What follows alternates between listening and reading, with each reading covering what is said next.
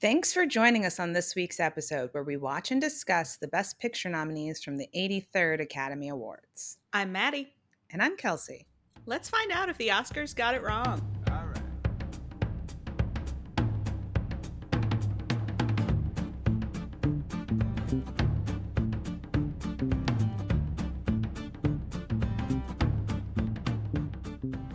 We're in 2010, a more recent year. Yay. Hooray.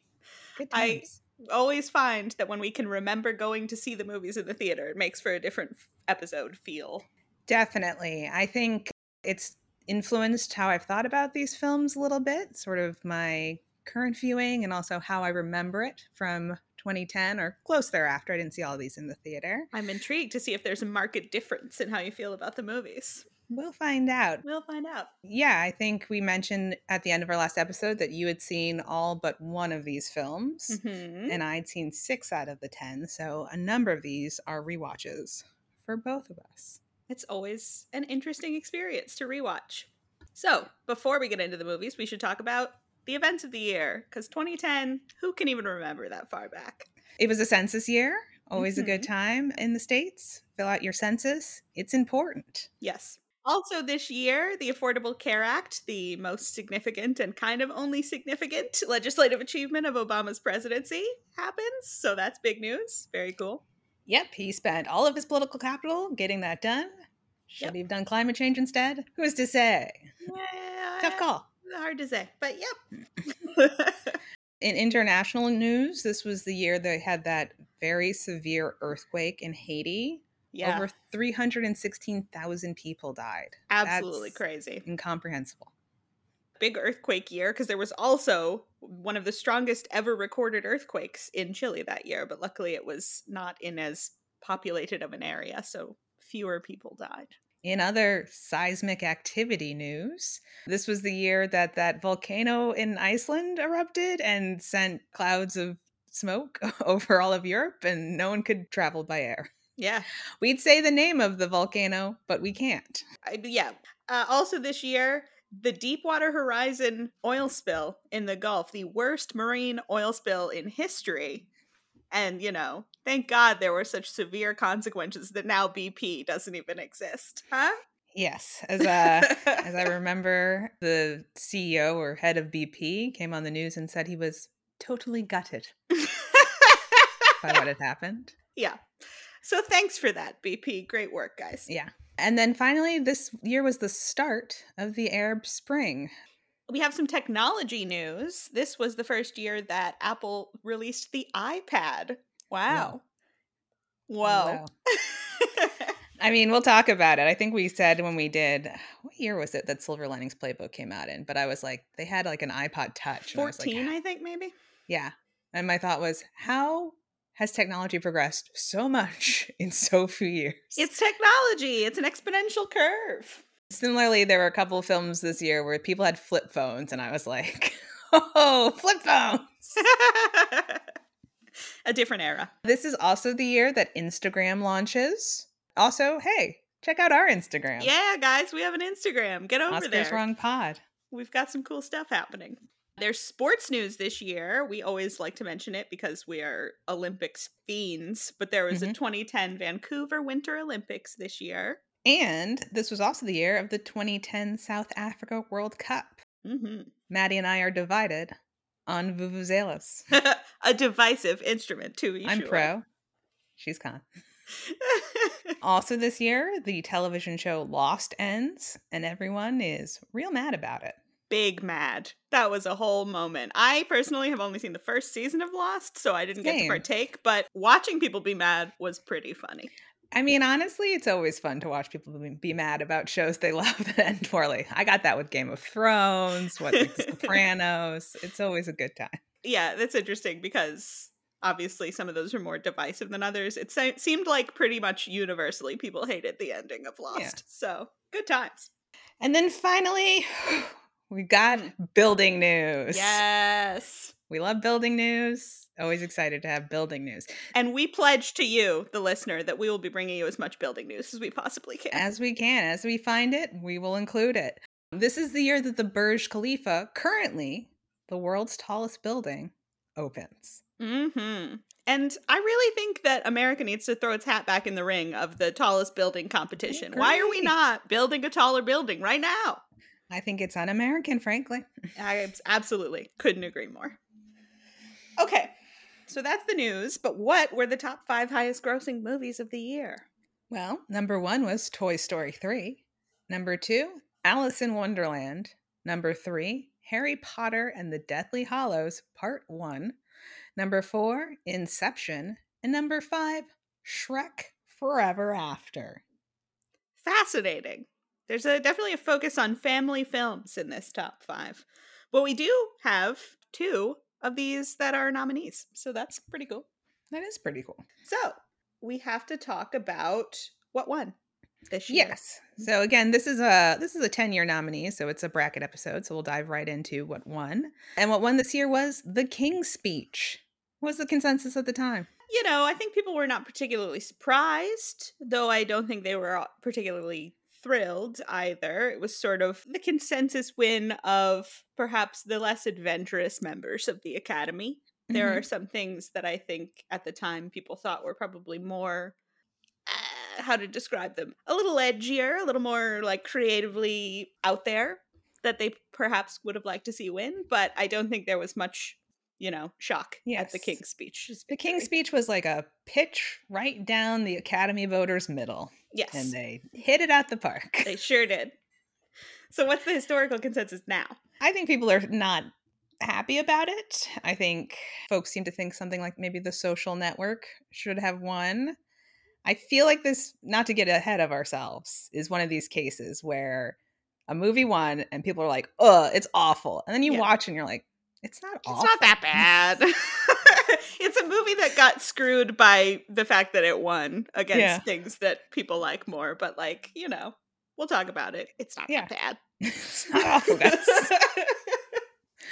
Not to give away my feelings, but we aren't going to really talk about any other movies this year. We're going to stick to the 10 nominees. That's discipline, folks. We haven't done that in quite some time. We'll look at other best of lists. Obviously, this year is too late to get incorporated into the AFI because they refuse to update their list in a timely fashion. Are we going to have to take to the streets or something? What's going on, AFI? Who's to say? But we did find a website called criticstop10.com where they basically, like Metacritic, have assessed a number of critics' top 10 lists and sort of compiled them into the overall top 10 of the year. And the overall top 10 they came to from the critics list matches up 1-to-1 with the nominees. Incredible work, Academy. You've never had your finger on the pulse of the critics so closely as you did in this year. We decided this list was fine. Yeah. Okay. So this is our usual sort of smaller bracket formation. We're not doing a full tournament style, but what we have done is attribute to each of these movies their Rotten Tomato score, seed them from 1 through 10, and then match up, 1 and 10, 2 and 9, etc. We will go through our matchups and pick a winner and a loser of each one. Hopefully we will agree, but if we don't, we will somehow find a way to pick between the winner and the loser. And then in this episode, we will talk about our 5 losers, and next time we will talk about our 5 winners. All right, let's dive right in. First up, we have our number 1 seed, Toy Story 3, a family film about a group of toys escaping from a daycare center. It stars Tom Hanks, Tim Allen, and Joan Cusack. It's directed by Lee Unkrich, written by Michael Arndt. It's nominated for 5, and it won 2. Best Animated Feature and Best Original Song. And this faces off against our 10 seed, Black Swan, a psychological horror film about a ballerina taking on the lead role in Swan Lake. It stars Natalie Portman, Mila Kunis, and Vincent Cassel. Directed by Darren Aronofsky and written by Mark Heyman, Andres Heinz, and John McLaughlin. It was nominated for 5, and it won 1. Best Actress, Natalie Portman. Okay. 1, 2, 3. Toy Story 3. There you go. Okay. Next up is our number 2 seed, The Social Network, a drama about the creation of Facebook. It stars Jesse Eisenberg, Andrew Garfield, Justin Timberlake, and Armie Hammer. It's directed by David Fincher, written by Aaron Sorkin. It was nominated for 8, and it won 3. Best Adapted Screenplay, Best Film Editing, and Best Original Score. Yes, and this meets our 9 seed, Inception, an action movie about a dream heist. It stars Leonardo DiCaprio, Elliot Page, Joseph Gordon Levitt, and Tom Hardy. Directed and written by Christopher Nolan. It was nominated for 8 and it won 4. Best Cinematography, Best Sound Editing, Best Sound Mixing, and Best Visual Effects. 1, One, 2, two, 3. three. The Social Inception. Network. I Oh knew this would no. happen. All right. Again, we like to be brief when we try to Yes. decide these. So, how do we want to go about this? Do you want to tell me what tipped you towards The Social Network, or what made you feel strongly? I don't want to say tipped. I don't know where you are. And then I'll tell you what made me say Inception. And then I don't know. We'll go from there. We'll go from there. Okay. So, yeah, how to begin? The Social Network, I think, is excellent. I love the script, I love the acting. And, you know, it's another movie about horrible people destroying each other, which is always a fun time. And Inception, I think, is very cool and stylish, but I like it, but don't love it. Just generally, I think sort of the structure of it is cool, but a lot of the interpersonal stuff on the team doesn't work that well for me. So I went with The Social Network. Fair enough. I love Inception. I think one thing in its favor is we are always talking about original ideas. Mm-hmm. And this is one of the few, I think, truly like original science fiction ideas of this century that has been made into a big blockbuster film. And so I do think it deserves recognition for that because it's such a rare occurrence. I mean, I like Christopher Nolan in general. I like the things that he's preoccupied with. And to be honest, I did not like The Social Network. Part of the reason was I just didn't find the stakes particularly compelling. I think the movie's pretty misogynistic. And also, there's a person in brownface in this movie, which I think in 2010 is unacceptable. So I don't know. I don't know how to like cross this bridge. I mean, I feel like if you actively hate The Social Network, we can't put it through to the next round. So let's go ahead and go with yours. All right. I'm fine with that. Okay. So we move on to our third matchup. Mm-hmm. Okay. Our number 3 seed, True Grit, is a Western about a girl who hires a marshal to track down the man who killed her father. It stars Jeff Bridges, Haley Steinfeld, and Matt Damon. It's directed by Joel and Ethan Coen, and also written by Joel and Ethan Coen. It's nominated for 10, and it won 0. Damn. Yeah, it's rough. Against our number 8 seed, The Fighter, a drama about 2 brothers who are boxers. It stars Mark Wahlberg, Christian Bale, Amy Adams, and Melissa Leo.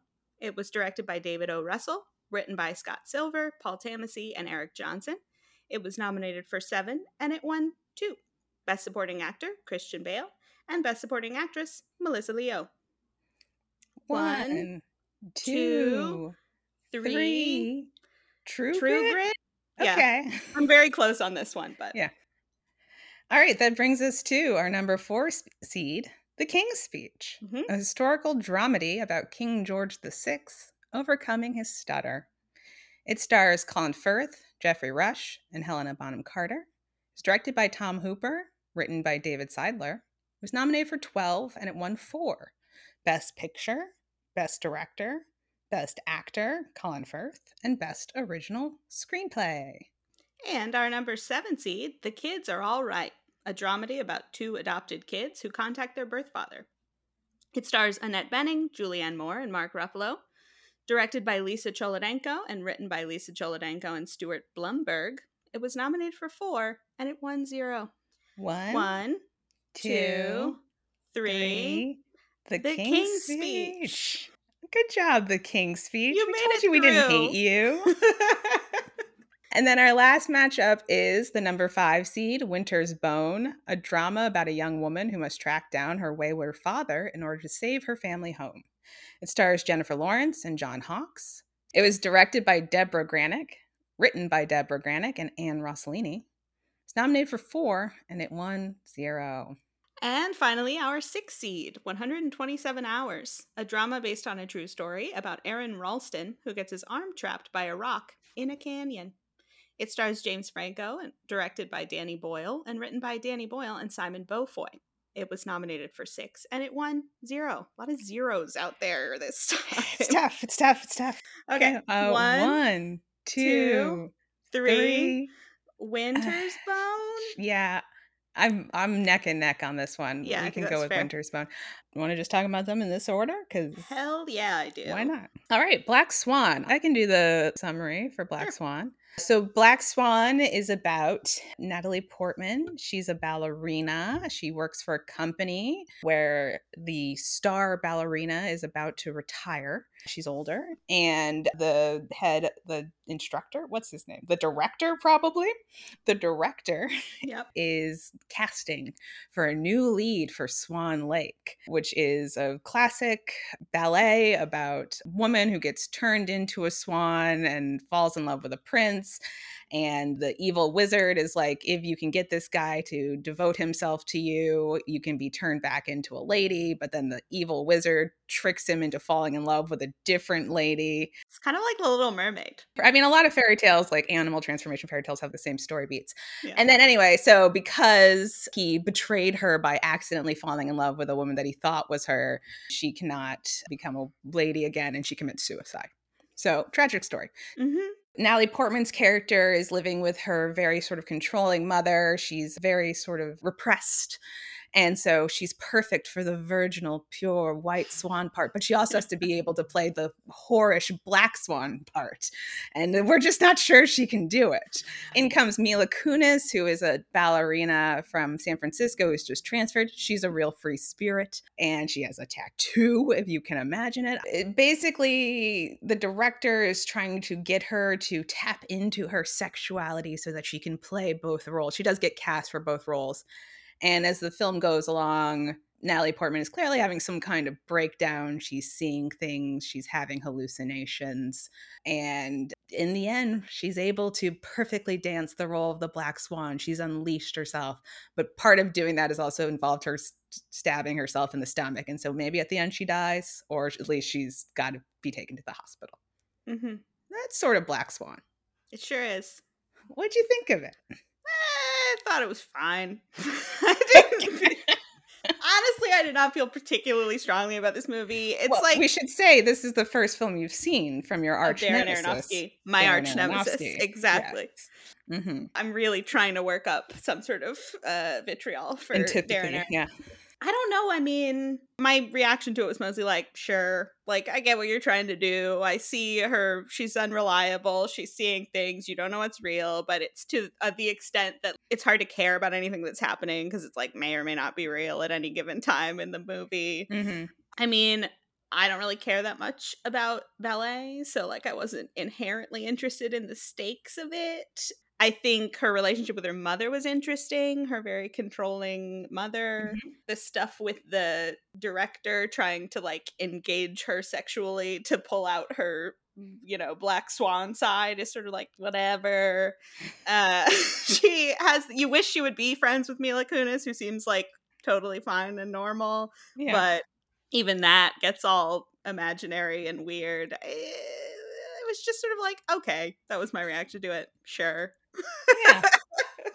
Yeah, this for me definitely falls into the burgeoning category of movies that are what I was worried Whiplash was going to be, which is Sure. this like very self-serious exploration of being an artist. Mhm. And at the end, she says, I was perfect. And I think the movie wants us to be like, was it worth it? And I'm like, no. I mean, she needs mental health care. Like all the way through, she needs it's not to worth go it. see a psychiatrist. No one cares if you danced it perfectly. I mean, certainly I don't. You're not striving to really help people. Like maybe if this was all the self-sacrifice and it was saving lives, I'd be like, well, I understand why you feel pressure to do that.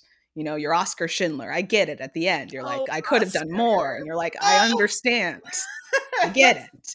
But this is like, I danced part of a ballet perfectly. And you're like, cool. Great. Good for you. I also thought this was an interesting matchup with Toy Story 3, only because there's a scene where she grabs all of her toys and shuts them down a trash chute. And I was I was yelling at my TV when she did that. You could donate those. And then I watched Toy Story 3 next, and I was really like, you could donate those. Yeah. But be careful where you donate them, because the place could be run by someone totally evil. It's true. And then, yeah, I mean, I'm with you. Okay, yeah, she's seeing things. I thought some of the horror elements, like the things that she was seeing, got cartoony, like when she goes into her mom's room and all the paintings are waving around. And I was like, this is kind of goofy. It's not really scary. Yeah. I mean, the problem was I was never really invested in her as a character. Whether or not she could do the ballet Right. perfectly. Yeah.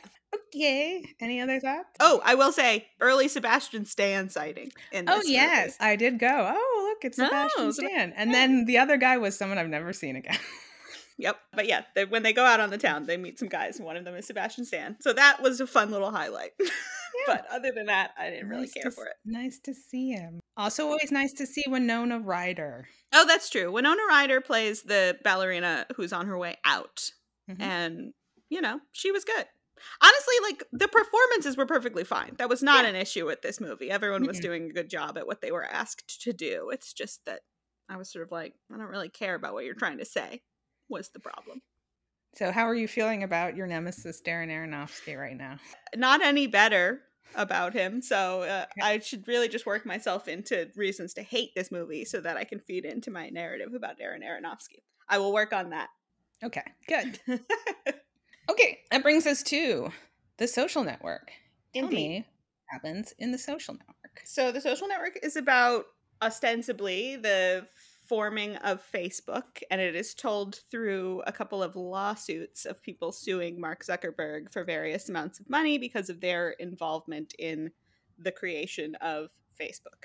So the story is sort of, he breaks up with his girlfriend in college, he gets drunk and he's mad about it, and he starts posting mean shit about her online, and he decides, what would be really fun is if I could dehumanize all of the women on campus at once. And so he goes to what is called the Facebook, which at the time was just online, but book of pictures of the faces of everyone who go to each of the schools. And so he figures out a way to code it so that he can, mash random girls from their school up against each other and people can vote about who's hotter. And so this becomes very popular, and then he gets in a little bit of trouble, but he weathers the storm. A couple of guys on his campus hire him because they hear that he's a great coder to help them develop what they are planning as like a Harvard dating website. And he kind of strings them along a little bit, and while he's doing that, he comes up with the idea for the Facebook, which is a similar thing to what it became, where you sort of have you put up your face and bio and what you're up to, and you can connect with all the people that go to your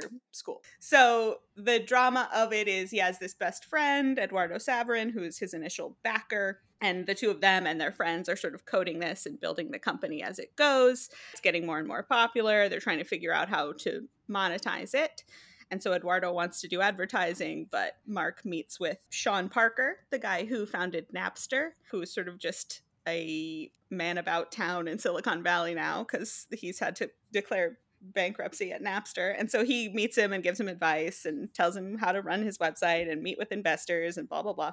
And Mark becomes very enamored with him and ends up, eventually the two of them cut Eduardo out just as Facebook becomes very profitable. So that's one of the lawsuits that's happening over the course of the movie, Eduardo suing him because he was one of the founders of Facebook and wants to be paid for it. And then we also have the Winklevoss twins, who are the two guys who tried to hire him to form their website. And they say that actually their website was the real Facebook and he stole the idea from them and has now gone on to create this massively successful company. So they're suing him for whatever amount of money they think they are owed. And so the movie is told through, like, there's deposition scenes and then, flashbacks of how it is all happening in real time. And so then we end up getting to a place at the end where he gets advice that he's going to have to just settle in both of these cases because he cannot go on the stand because he is a horrible person that no jury will like. And so he ends up settling with both of the aggrieved parties. They tell you that he pays like $65 million to the Winklevosses, and they don't tell you how much he paid to Eduardo. And then he is left at the very end looking at his ex-girlfriend's Facebook page and longingly wishing that he was not so alone. And that is The Social Network. So you hated it. You got to tell me what your thoughts are. Yeah. So, I mean, this was one of the ones I had not seen before. And admittedly, right, the reason I hadn't seen it was I was like, this just doesn't seem like a story that's going to be interesting. I don't care about the founding of Facebook. So coming into the film, right, I was like, you got to make me care about this movie. And it just didn't. So I watched this pretty early on in our couple of weeks that we take to watch the movies. And so I've been thinking about it for the couple of weeks to the point that Justin Timberlake popped up in one of my dreams. I'm sure that's part of the reason. It has to be, because why else would you be thinking about Justin Timberlake? No reason at all. And I think it was not a good decision to make this movie as close as they did to the founding of Facebook, because I don't think they understood the implications, the actual real world implications of Facebook. And so the motivations that they give the characters, which are largely made up, and that's fine, are wrong. Like they're misplaced in terms of what the implications are going to be. The problem with Facebook is not that these people are misogynists. The problem with Facebook is the fact that Zuckerberg was able to exploit people's brains to make it so rewarding. And I think that something that's interesting about this movie is I don't think you would walk away from this movie knowing he was a psych major. He wasn't a computer science major in college. He was a psych major. And that's fascinating to me. And so, yeah, I think just like the sort of like, what are the stakes in this movie? The stakes in this movie are their friendship, which we can get back to. And then it's not so much whether or not Facebook happens, but who gets credit for Facebook and who gets to run Facebook. And I just think it's not like Eduardo Saverin's a good guy. He also is a multi-billionaire at this point, right? So the outcome is, does Eduardo Saverin get to be worth $18 billion or $100 billion? I don't care. That's inconsequential. And then he also he fled the country to avoid paying $700 million in capital gains tax. He's also just going to be an awful billionaire running this company. And so then, you're left with the relationships, and the Winklevoss twins are also billionaires. And so then you're left with the relationship stuff. And it's like, I don't know, man, you've known this guy for less than 2 years. They're midway through their sophomore year of college. Why do you trust him so much? And the way they write, don't know him. They haven't known him for 2 years. They reach out to him because they... No, I'm talking about Saverin. Oh, okay. Yeah. Why Saverin and Zuckerberg? Yes. Yeah. Why he's so loyal to them. And the way that they write the Zuckerberg character, he has no redeeming qualities. I don't understand how he got that girlfriend to begin with, based on what we see of him. And I don't understand why anyone would be friends with him, much less feel that amount of loyalty, especially after he'd already been betrayed. And then honestly, I think just so much of this plot hinges on people being not clever, but people being stupid. You're going to go into a contract with someone who's already betrayed you for that much money, and you're not going to get outside counsel to read it? Holy shit, dude. That's all, you're so dumb. And I understand you could say, well, he's young, but this is an important lesson for him to learn that. He needs to learn that if you're going to enter into a contract with someone for something this big, don't trust his lawyer. I certainly think that he learned that lesson. Good. He should. And apparently it served him well, because again, now he's worth $18 billion. And so, yeah, we can get into the other stuff. Again, I think this movie has a real misogyny problem, and it's not a case where just the characters are misogynistic. I think the film makes choices that are the choice with Brenda Song's character to be oh, she's crazy, but then they show us her being crazy, and it's so what are you saying, movie? She is crazy. Yeah, it's not the character being misogynistic, it's the film deciding to include that for reason. Her character isn't necessary to the plot at all.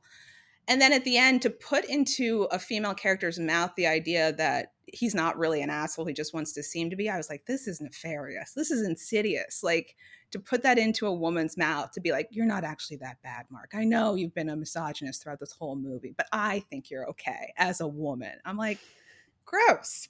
And then, yeah, the last part is they cast a white guy to play the Winklevoss's Indian friend. Very strange. They darkened up his skin for it. If you go to his Wikipedia page, it says that his grandmother was part Parsi, which is a ethnicity in India, but he comes from a prominent enough family that you can actually read about his background. So his great grandfather was half Indian. Yeah. That's not pretty minimal. That's not acceptable. It's 2010. They couldn't find an Indian American actor to play that role. Hard to believe. They couldn't find an Indian actor who was British, right? Because the guy's British, who can do an American accent. Yeah, I think they could have if they had tried. I think they could have done it. I'm not going to argue with that. I don't know. Again, I mean, like, right, the core problem is the stakes just weren't of interest to me. And I think, again, are not the actual stakes of what Facebook has become in the world, which is really a Sure. function of when they made the film. And that's just unfortunate. Yeah, I had a lot of problems. I was mostly bored, except when I was actively angry at the movie. Mostly bored, except when I was actively angry. A review from Kelsey. Yeah. Okay, so I think some of those are very valid complaints. Obviously, the brown face is unacceptable. And I completely agree with you. I think one of the biggest problems of it is that Brenda Song character and like having her come be crazy in the movie. I don't understand why they've done that. And you're right that obviously this isn't a reckoning with what Facebook has become because it was 2010 and they didn't understand what Facebook would become. That said, yeah, the stakes are like, who cares if this bad guy is rich or this guy is rich, but it's just so deliciously written. Watching them fight each other is great. I love it. I think it's delightful to watch all of the horrible people be horrible to each other. And it's just like, I love the dialogue and I think the structure of it is interesting. I think they're all just so cartoonishly horrible, and they are. People from Silicon Valley suck so much. So I don't know. That works for me. And it's not like I'm rooting for one of them to win or one of them to not win. But I sort of am like, yeah, of course it is just these too smart, not good people who wreak this sort of havoc on the world. So I don't know. The writing and performances really work for me. And I think I love Sorkin's dialogue. I love Fincher's directing. You're right that there are no redeeming qualities to his Mark Zuckerberg, but I think that's fair enough. Yeah, I just don't understand how they set up the relationships in light of the way that they've written the character. It doesn't track for me. I mean, yeah, you're sort of like all along, why would Eduardo be friends with this guy? But he's young and stupid. So I don't know. People are young and stupid and do stupid things. I will say I did enjoy seeing the origin of one of my all-time favorite internet memes, which is the note passing scene. I Yeah. love that meme. It's one of my favorite memes. I looked up a bunch of memes after I watched that and I was like, this is a great meme. It's very funny. I love it a lot. It's pretty good. Yeah, and I think I realized that this is the first thing I've ever watched that Sorkin wrote. Mm-hmm. This is my first Sorkin. So I'm curious to see as we watch more of his stuff, because I think he wrote Moneyball too, and there might be some other, and A Few Good Men. Mm-hmm. Yeah, it will be interesting because I don't know which of his more recent stuff is nominated. Well, Moneyball was nominated, I'm pretty sure. So I'm just thinking of things other than the things that you mentioned. Oh, okay, yes. For me, Aaron Sorkin is always The West Wing, but that won't come up on this podcast.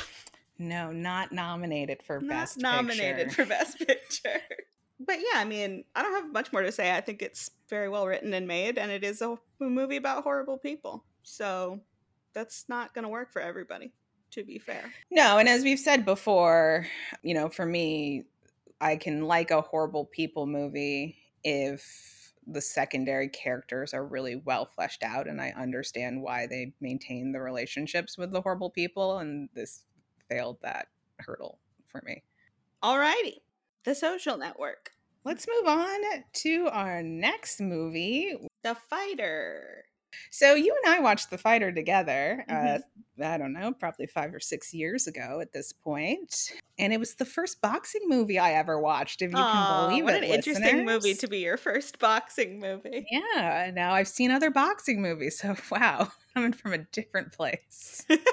Yeah, now you've seen Rocky, you've seen Raging Bull. Raging Bull, yeah. Just those two, but and Rocky 3 or whichever one we watched. Yeah, was it Rocky 3? It probably was. And Rocky 3. Yeah. No, I think 4 is the one with Drago. Rocky. Okay. Did we watch the one with Drago? No, we watched the one with Mr. T. Oh right. Oh, and Mr. T's debut film role. Yeah, so clearly, I have a much greater background in boxing films now by which to judge this boxing film. Yes. Okay, so anyway, The Fighter is about a pair of brothers, Mickey and Dickie Eklund. Eklund, yeah. Eklund. And Dickie Eklund was a pretty successful boxer. He knocked out Sugar Ray Leonard one time. He knocked down. He knocked down. He did not knock him out. He didn't even win that fight. He Okay. just knocked him He down. knocked down Sugar Ray Leonard in one fight. That's Yes. his claim to fame. He's the pride of Lowell, Massachusetts. And his younger brother, Mickey, is a boxer as well, who's trying to come up in the world. But we're several years past that fight, and Dickie has developed a cocaine addiction, A crack cocaine a addiction. crack cocaine addiction, and he's a little unreliable as a smidge. result. And so Mickey's being managed by his mother and being trained by Dickie, and basically, like, they're not doing a great job. They're not getting him good fights. Again, Dickie's pretty flaky, which is not helpful. He meets a woman at a bar Mickey rather meets a woman at a bar who he falls in love with, and she's really being like, your family might not be doing the best for you, but if you can, maybe break away, things could happen for you. So she's sort of supporting him and helping him, clearly see what's going on with him in his life. And so he ends up deciding to go with different representation. He gets a new trainer and a new manager. And sort of at the same time, Dickie's like, you know what, I can put money together so that you can train full time and you won't have to switch to new representation. And the way he decides to put money together is by getting his girlfriend to act as a prostitute to seduce men, and then he shows up and poses as a cop, and then he steals the guy's cars or just tries to rob them, and it's like a whole scheme. And so he gets caught because you can't do that, and he gets arrested and put in prison. And this whole time, HBO has been making a documentary about him, which in Dickie's mind is about his comeback. But it turns out the documentary is called Crack in America and is about his crack addiction. And he watches the movie of it in prison and sort of has like a come to Jesus moment where he's like, oof, that's me. Yeah, that's pretty rough. No. So, he detoxes in prison as well. And when he comes out, he finds that Mickey has moved on, but he's not going to have it. And so he goes and he says goodbye to his crack friends. And then he goes to Mickey's girlfriend. He's like, he needs both of us. And she's like, okay. And then they all get together and they support Mickey at the big fight at the end. And he wins. Yay. And it's a happy ending. And then they show you the real Mickey and Dickie Eklund, and Dickie's still kicking. You're like, this is impressive that he's still around. And a lot of crack. He did so much crack, but he seems to be doing okay in 2010. So good for him. How do you feel about The Fighter? I really like it. It's like it's a sports movie, so you get that nice win at the end. I love that. I think that the family relationships are really interesting. There's fun stuff going on with, like, their mother has so many daughters.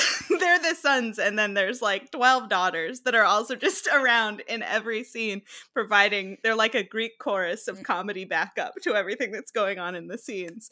And there's a great scene when they get really mad. They don't like, Amy Adams is playing Mickey's girlfriend, and they don't like her because she's obviously telling him that they're a bad influence. And so there's one point where they get really mad and they all pile into the car, and it's like a clown car of these women going to go beat up Amy Adams. I think it's funny. I think that the emotional stuff works. I think it's a good time. I think the acting's good. I like the direction. I like it. What do you think of it? I think it's fine. So again, we watched this 5 or 6 years ago, and I gotta say, I did not remember it super well. Like, I was like, I don't know that I could have told you too much about it. So I did not find it to be incredibly memorable at the time. And my sort of sense memory of it was fine. And I feel sort of similarly about it. I mean, I think the performances are good. I think it has sort of a similar third act issue as I had with Silver Linings Playbook, where it all sort of wraps up so neatly and so happily. And it's like, I don't feel like you really addressed many of the problems that you raised in this movie.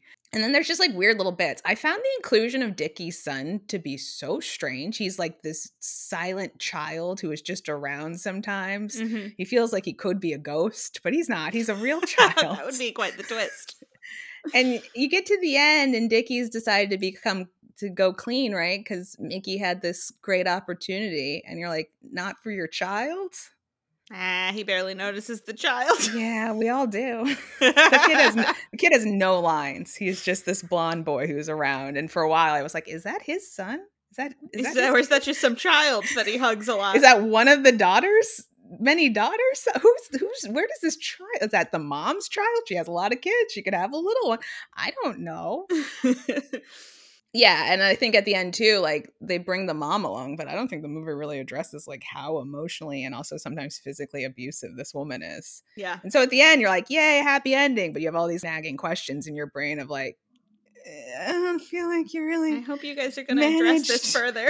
any of this, but okay, he won. You know? Yeah, I think that's fair enough. But, you know, sometimes I like a happy ending. But, I mean, the acting's great. Melissa Leo as the mother is fantastic. Mhm. Yeah, all the performances were good. And obviously, you know, Christian Bale's always Christian Bailing. But I Mhm. think Mark Wahlberg is the one who never gets enough respect. He's having to play the straight man to all of these people, and, like, he's doing a good job. You know, a lot of people don't like Mark Wahlberg. I believe you and I are Mark Wahlberg as an actor boosters. We have a lot of Mark Wahlberg We're on the roles pro side. that we love. And I hear a lot of people always ragging on Mark Wahlberg, but I'm like, come But on, have you guys. seen? Have you seen Boogie Nights? Have you seen I Heart Huckabees? Have you seen The Happening? He's very bad at it, but in like the most perfect way. Yeah, but I mean, there is a quality to him that's just inherently interesting to watch, I think. Yes. But the times when he is really good is great casting, right? Like you look at Yes. Boogie Nights, you look at I Heart Huckabees, even this. I think he doesn't have a huge range, but when he's slotted in right, Slot him into perfect. a perfect role for his specific quality, he adds so much to the movie. The other guys? The Come other on. guys? Exactly. Yeah, it's all about casting. Yeah. Okay. I think that's The Fighter. Okay, that brings us to our next film. The Kids Are All Right. Okay, so The Kids Are All Right is about, we have a family. So Julianne Moore and Annette Bening are a married couple. They have 2 teenage children, a son and a daughter. And the daughter's just turned 18 and she's about to go off to college. Her brother encourages her, because she is now 18, to reach out to their father, their like sperm donor father, because now that she's an adult, she can reach out and see if he wants to get in contact, because the son really wants to contact him. Yeah, they both have the same father who the sperm was used by the different moms in the couple. Yes. So they're half siblings. Correct. So he does talk her into it. The 2 of them go and meet this guy, and he's this sort of kind of new agey. He runs a restaurant and he has his own garden, and he's very like go with the flow kind of guy who just barely remembered that he even donated the sperm because he was like 19 and in college when it happened. But he is sort of intrigued by the idea of having kids, and so he meets them and he's like, oh, okay, you know, this could be kind of cool, kind of into it, like having kids, that's kind of cool. So he ends up getting overly involved in their family, basically, is the arc of the movie. Probably a way to phrase it. So they tell their moms, and the moms are defensive and kind of upset at first because they're like, we're your parents, why the fuck do you need him, basically. Mm-hmm. But then they're like, you know what, if you guys really want to meet him, then we want to meet him too. So he comes over to have dinner with them, and Annette Bening's character in particular is not vibing with him. They have very different sort of philosophies. She does not like him at all. Mm-hmm. He's so loosey-goosey, and she's this type A doctor. But the kids still want to see him, and Julianne Moore's character, who is the more freewheeling kind of one of the 2 of them, has been trying to start a landscaping design company, and he, in an effort to sort of be nice and bond, is like, oh, I have a backyard that could use some landscaping design, I can hire you if you want. And so she takes him up on it. Meanwhile, there's some tension in the Julianne Moore and Annette Bening relationship. They've been married a long time. Some things that have built up, some resentments over the course of their relationship are kind of coming to a head. There's this sort of vibe that Julianne Moore wants to start a business and she thinks Annette Bening doesn't really want her to. Annette Bening is like, well, I'm indulging you by helping you start your business. And there's that sort of thing is going on. Yeah, Julianne Moore has been a stay-at-home parent for most of their marriage, and Annette Bening has been the breadwinner, and there's that sort of asymmetry in terms of the power of her in being the relationship. Like, I am the breadwinner, so I have power. And Julianne Moore is like, well, you like it that way because then you get to control all of the decisions, and I'm just here having to do whatever you want. This sort of dynamic. Mm-hmm.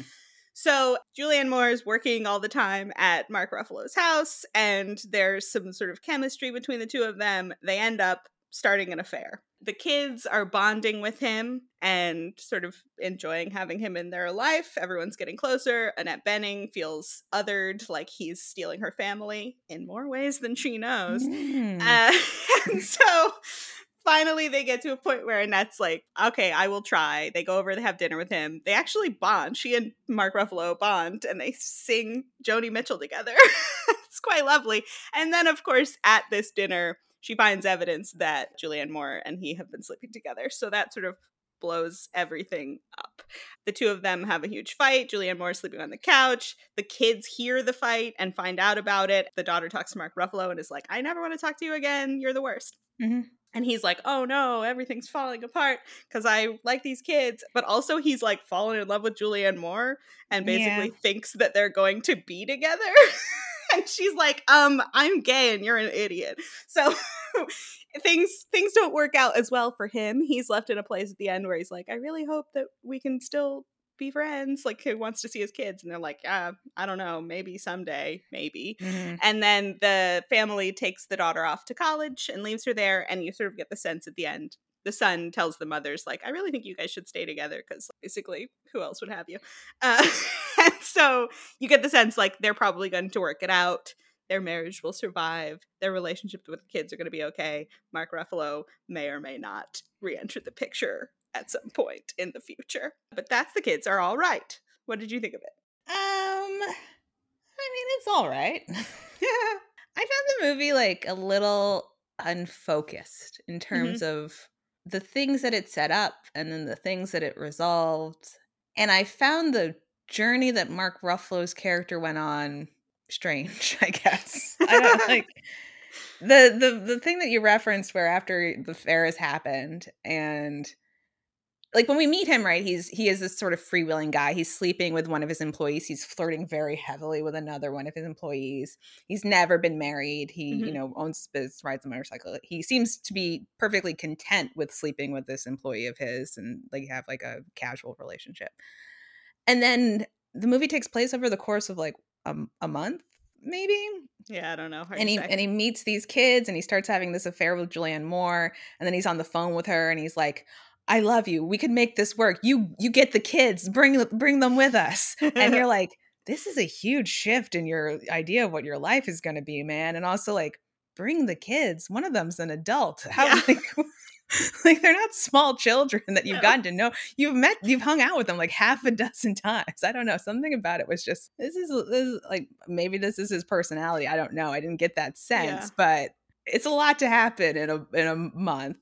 And I just wasn't sure about it. I sort of read that as has this type of personality where he's like fell in love with the idea of it, right? Like all of a sudden he's like, maybe I'll be a family man. And you're like, you're not. Like if they had actually done it, if she'd been like, sure, let's be together, like that would not have fucking worked out. Yeah. I think he just, got excited about the idea of it and is kind of he blows from thing to thing. That's part of his personality. But I mean, he's so dumb and short-sighted to not see that he is in a much more vulnerable position than her. If she makes a mistake, she's still their mother. Nothing's going to shake her relationship with those kids and even her relationship with her wife. Like if they got divorced, they'd still always be the co-parents and whatever. Yes. And he's just some fucking guy. Like, they don't owe him shit. It's so easy for them to be like, no, we'll never see you again. It was an experiment and it didn't work out. Bye. And he just doesn't see that coming at all, which is, you're an idiot. He's such an idiot. Yeah. And then, like, there's stuff going on with the kids, which you're like, okay. At the end of this movie, does Laser have no friends anymore? Well, he did seem to only have the one friend who was really horrible. He seems really okay with that. The fact that he now he's going to make some new friends. He needs new friends. Maybe he has friends that were his friends before he fell in with a bad crowd, and hopefully he can go back and hang out with them. No, we have no idea. I mean, it's not like about him. He's like the impetus for all of the the setup of the story, and then he becomes a pretty minimal part of the Well, that's story. why I think I felt like the movie was unfocused, because we start on the kids and then the kids become deeply secondary. Mhm. And then I'm like, whose story are we following? I think it's that she always wanted to tell a story about this married couple, but struggled with how to find your way into that when it clearly is the kids are the catalyst for everything that happens. So she sort of just dispenses with that pretty immediately after she has Yeah. them get into the story. Yeah. I don't know. I felt like no one has any good relationships in this movie. Like the kids both have friends who they're horrible to each other. I'm like, both these kids need to get better friends. Obviously we're seeing the tension in the marriage. The relationship between Mark Ruffalo and his employee is first like not great because he's fucking his employee, but secondly ends in like a really weird place too. And I wanted someone to have like I wanted a closer relationship between the kids. Maybe we don't really see too much of their sibling bond. Mhm. It was a little all over the place for me in the Yeah. end. And I don't know. It's all right. Yeah. It's all right. For me, as a matter of personal taste, and this isn't saying anything specifically about the movie, I am not a huge fan generally of infidelity stories. Yeah. That's not something that like interests me, and I usually find it more uncomfortable than anything else because I'm just like, oh, it's so stressful. Like, you're Don't gonna do that. now. Like, why are you doing this? So that for me, I'm just sort of like, as soon as you know that they're going to hook up, I'm like, oh, this is all going to go so wrong. Also, she fires that employee, and That was that's fucked awful. up. That guy She's a bad lost his person. job. She's a bad person. It's 2010. The recession is still happening. I know. I think some of the writing is entertaining. There are good moments. I think the performances are good. I agree with you that it's a little bit unfocused. I end up liking the way that the marriage is sort of resolving at the end. I think that's interesting. Much as I don't like infidelity stories, it is interesting to see one that doesn't just like immediately result in divorce. Like people trying to work through it is very interesting, I think. So yeah, I'm sort of in a place where I'm like, yeah, it's all right. That's how I feel about it as well. I have a question. What? So Annette Bening finds Julianne Moore's hair in his shower and Uh-huh. on his hairbrush, right? Yep. And then she goes into the bedroom and she finds something next to the bed. What was that? I think it's like a hair tie. I also was struggling with what she was like, found what did next she to the find? bed. But I think it's something like that, like something that she would have taken off just getting into the bed. I rewound it multiple. I was like pausing. I could not figure out what the evidence was. Well, what's interesting is she so immediately is ready to believe that they're having an affair, which Yes, obviously which is is strange. because there's tension in their relationship. That's sort of why she jumps to it. But to me, it's like if she's been doing lawn work at this guy's house for weeks, like if she had taken a shower there, it probably wouldn't be the craziest thing in the fucking world. And second of all, you don't know that that's her hair. I mean, I guess Julianne Moore Right. has red hair, but like I thought about that too. I was like, we know he's a guy who dates freely. Yeah. Like he's clearly a free spirit. And it's like, I thought too, like maybe they should have had Julianne Moore's hair be like a really unusual mix of colors. Like if she had dyed hair that was light blue and pink Sure. and like green, Yeah. then you'd be like, oh, this it's is quite very clear. unusual hair. Whereas red hair, you're like, I understand red hair isn't incredibly common, Yeah. but other people have red hair. Yeah.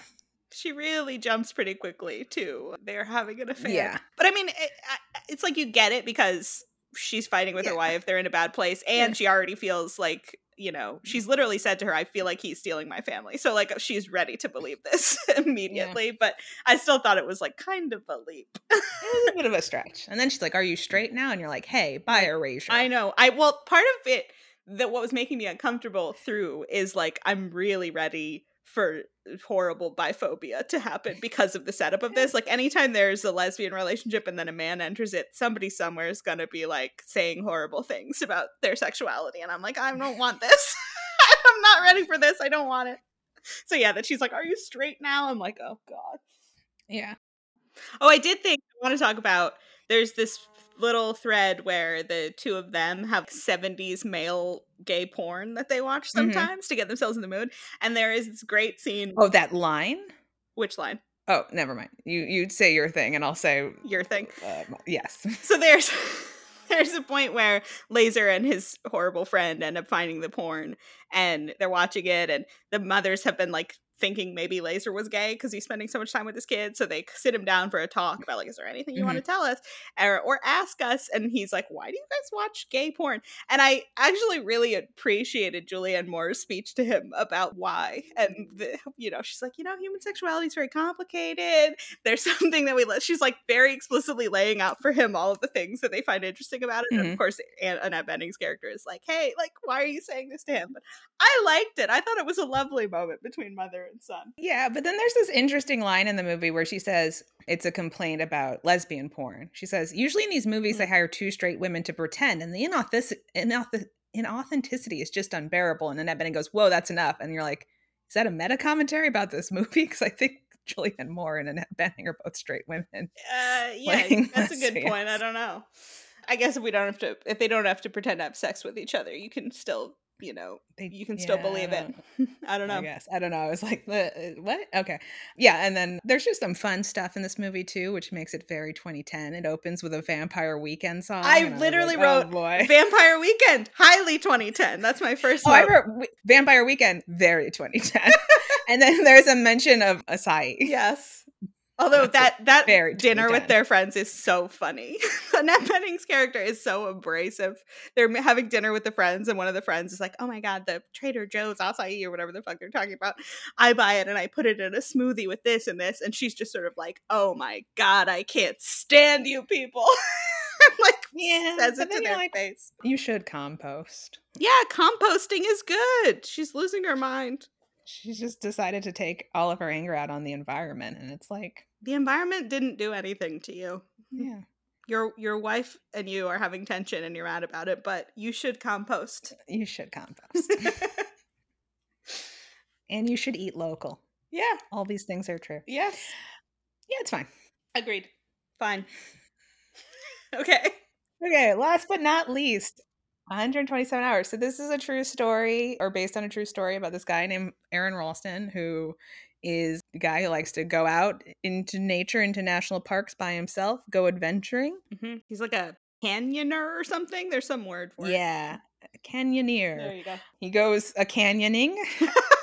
He meets some girls while he's out there, and they go on a little adventure for a little while, and then he says goodbye to these girls, and within just a few minutes of saying goodbye to these women, he falls down a little crevasse, and his arm gets crushed by a rock against the crevasse, and he cannot free himself. Eek. I don't think he has a cell phone, or at least there's no cell reception. He can't contact anyone. The girls are away. He is stuck in this crevasse. His arm is trapped. And we follow him for 127 hours as he tries to free himself from this crevasse and get more and more dehydrated and more starved. And in the end, he cuts off his own arm with a very dull knife. Oof. And very luckily, he reaches some people before he bleeds to death, and he is rescued. Mm-hmm. And that's all that really happens. Yeah. I mean, in this movie, those 127 hours. It's right there on the tin, you know? Yeah. Yeah. What do you think? I really like it. I think James Franco's carrying a lot on his back here, obviously, and I think he does a really good job. I like Danny Boyle's direction. It's stylish. I think they sort of keep it fun and light in ways that are not easy to do in a movie like this. And this is one of those genre of movies of, like, you know, human hubris in the face of nature, right? Where they've gone out and done something incredibly stupid and then pay the price for it. And generally that's a thing that I don't love. I've told you multiple times about various movies where I'm just like, these people are so stupid, and it makes me angry the whole way through. And a thing that I appreciate about this is throughout the movie, he's like, God damn, I'm so stupid. Like, he has a lot of his thoughts as he's there are like, and I ignored a call from my mother and I didn't tell her where I was going. And then I left my work and I didn't tell my coworker where he was going after he asked me. He's just all the way through like, wow, I am really reevaluating my decisions. And I won't be doing this again if I ever get out of here. And there's sort of stuff he's doing where he has a camera, which is one of the devices they're using to sort of have him still be talking the whole time. Right. And he, like, at one point is pretending to shoot a late night talk show where he's interviewing himself, and that's kind of fun. And he's having these various flashbacks to things in his life and thinking about it. I think it's well shot. And by the time he finally gets to cut his arm off, you're like, hell yeah, we did it. You made it out there, we buddy. made it out of there.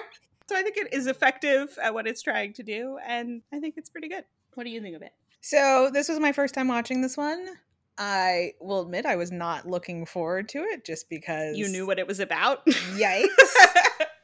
And while I don't think I can say I enjoyed the process of watching this movie, because the whole time you're just like, oh, this is so bad. Yikes. It's so bad. I do think it's good. Yeah. I think it's really well done. I think Danny Boyle's direction keeps it sort of energetic and engaging, because it could just be us staring at a guy in a crevasse, and I don't know, I think that would be harder, right? Than and not particularly entertaining. Yes. I think James Franco is very good in it as well, right? Again, like you said, I mean, we're really on him the whole time, so he has to kind of sell the whole thing. Yeah. I really enjoyed the bit where he was interviewing himself. I think that is probably like the best part of the movie. It's really good. But you know, in the end, it's a movie about, you know, as they say in Everything Ever All at Once, we're all useless alone. You can't just do things on your own. You need community, right? I know you want to go out and adventuring, but you got to tell people where you are. And it's nice that he was able to find people who were able to save him when he was in trouble. Like when he at the very end, when he gets out and he first sees people and they're like running over, I was tearing up because that moment of humanity coming, like seeing people again for the first time in so long, I was like, oh, this is amazing. And then there's like, they give him some water, and then a couple of the people who run off and find another person, then the new people they find give him more water, and you're just like, yeah, man, you need community. Okay, this is why we all don't live by ourselves in nature, because sometimes you need help. Yeah. And then at the very end, you get a little postscript where you see the real Aaron Ralston, and he ended up meeting his wife shortly after this. And now the end of it is basically like, and he never goes anywhere without telling someone where he's going. Which is honestly, and just good practice. Yeah. I think it's good. I mean, it's for a movie that is about such a harrowing topic, they keep in enough sort of humor and pace to keep you going. There's interest. I really like how they handle the sort of emotional peaks and valleys of the experience, where it's like, you know, at first he sort of can't believe this has happened. Like he falls in and he's just stunned silence, and he's like, this is insane. Like, how is this possible? And then as time goes on, there'll be times where he is working, he's trying to keep himself going the whole time. He's got a little knife and he's trying to chip away at the stone, basically just to keep himself occupied the whole way through. So he's like working, and then there'll be a time of, you know, despair where all he can think about is the fact that he's going to die here. And then, you know, something will happen and he's like, okay, back to work. Like you have to just sort of, I think tonally the shifts are really interesting and keep the movie moving. And I imagine it feels very true to what that would be like, you know, I gotta work, I gotta keep focused. Oh, this is horrible, I'm gonna die here. No, don't think about it. I gotta do this thing. Yeah. And as stupid as he is, and as much as he realizes he's stupid, right? You are watching someone try to problem solve at least, right? The whole time. And that's helpful too. He's an engineer, and I love the scene when he first is like, okay, remember you're an engineer, and he takes out all of his things, all of his belongings. He catalogs everything he has in the backpack, and he's like, what could I use this for? He sets them all out very logically, and you're like, okay, use your human ingenuity and figure out how to get out of this. And so that sort of keeps you going too, because you're not just watching this idiot guy like sit there and not know what the fuck to do. He's at least smart and trying to figure it out, trying to problem solve, and you're like, okay, he's working on it, he's really trying. Every time he thinks he gets somewhere, like he'll spend hours and hours trying to work up like a pulley system, and you're like, yes, it's gonna work, it's gonna work. And then like the ropes too slack and he can't make it work, and you're like, oh, God. I think they said at the end they needed like 13 men and whatever else to move the boulder out of the way so they could free his arm, and they recovered his arm. And I'm like, yeah, you weren't really gonna be able to figure this out, but you were trying, and that was good. It's important to keep trying, because that's how you stay going. You need hope. But it's so interesting, too, because I had seen this already, and I couldn't remember if he waits until, you know, 126 hours in, and then finally is like, fuck it, I gotta cut my arm off. And that's not how it works. He sort of early on is figuring out, like, I found a thing that could be a tourniquet. I could cut it, but his fucking knife is so dull, he can't even make it scratch his skin. And so it's he finally gets to a place where he is able to make it happen, and it feels even more like a relief because it's something he's known he's going to need to do for quite some time, and he just like can't fucking make it happen, and finally being able to do it. Although the scene where he cuts his arm off is unsurprisingly it's rough. Rough to watch. Yes, it's rough. A lot of rough stuff in this. There is, but it's a very well made movie.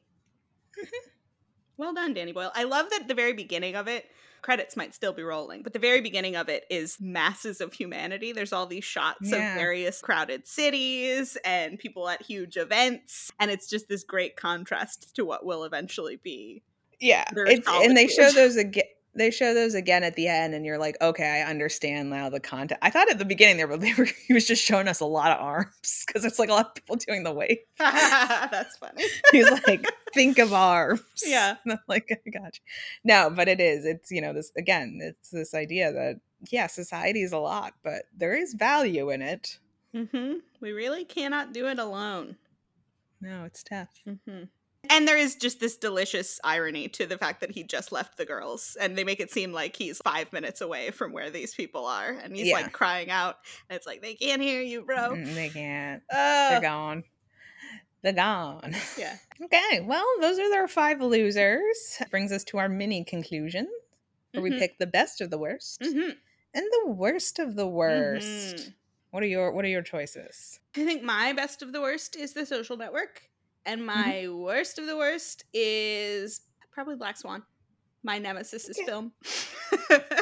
Excellent choice. Thank you. Checks out. I think for me, the best, the worst is 127 Hours, which I'm shocked by. But I'm glad. I like when a movie surprises you in a good way. Yeah. And I think my worst of the worst is probably The Social Network. There you go. So, what are we talking about next time? Next time, we're talking about more of this. We'll get to our winners from this Academy Awards. So stay tuned. In the meantime, comments, questions, concerns, please reach out to us at oscarswrongpod@gmail.com. We are on Twitter, Instagram, and Letterboxd at oscarswrongpod. Check out our website, oscarswrongpod.com. If you're enjoying the podcast, please tell a friend, leave us a review, and subscribe. New episodes come out every other Friday at 6 o'clock Eastern, wherever you get your podcasts.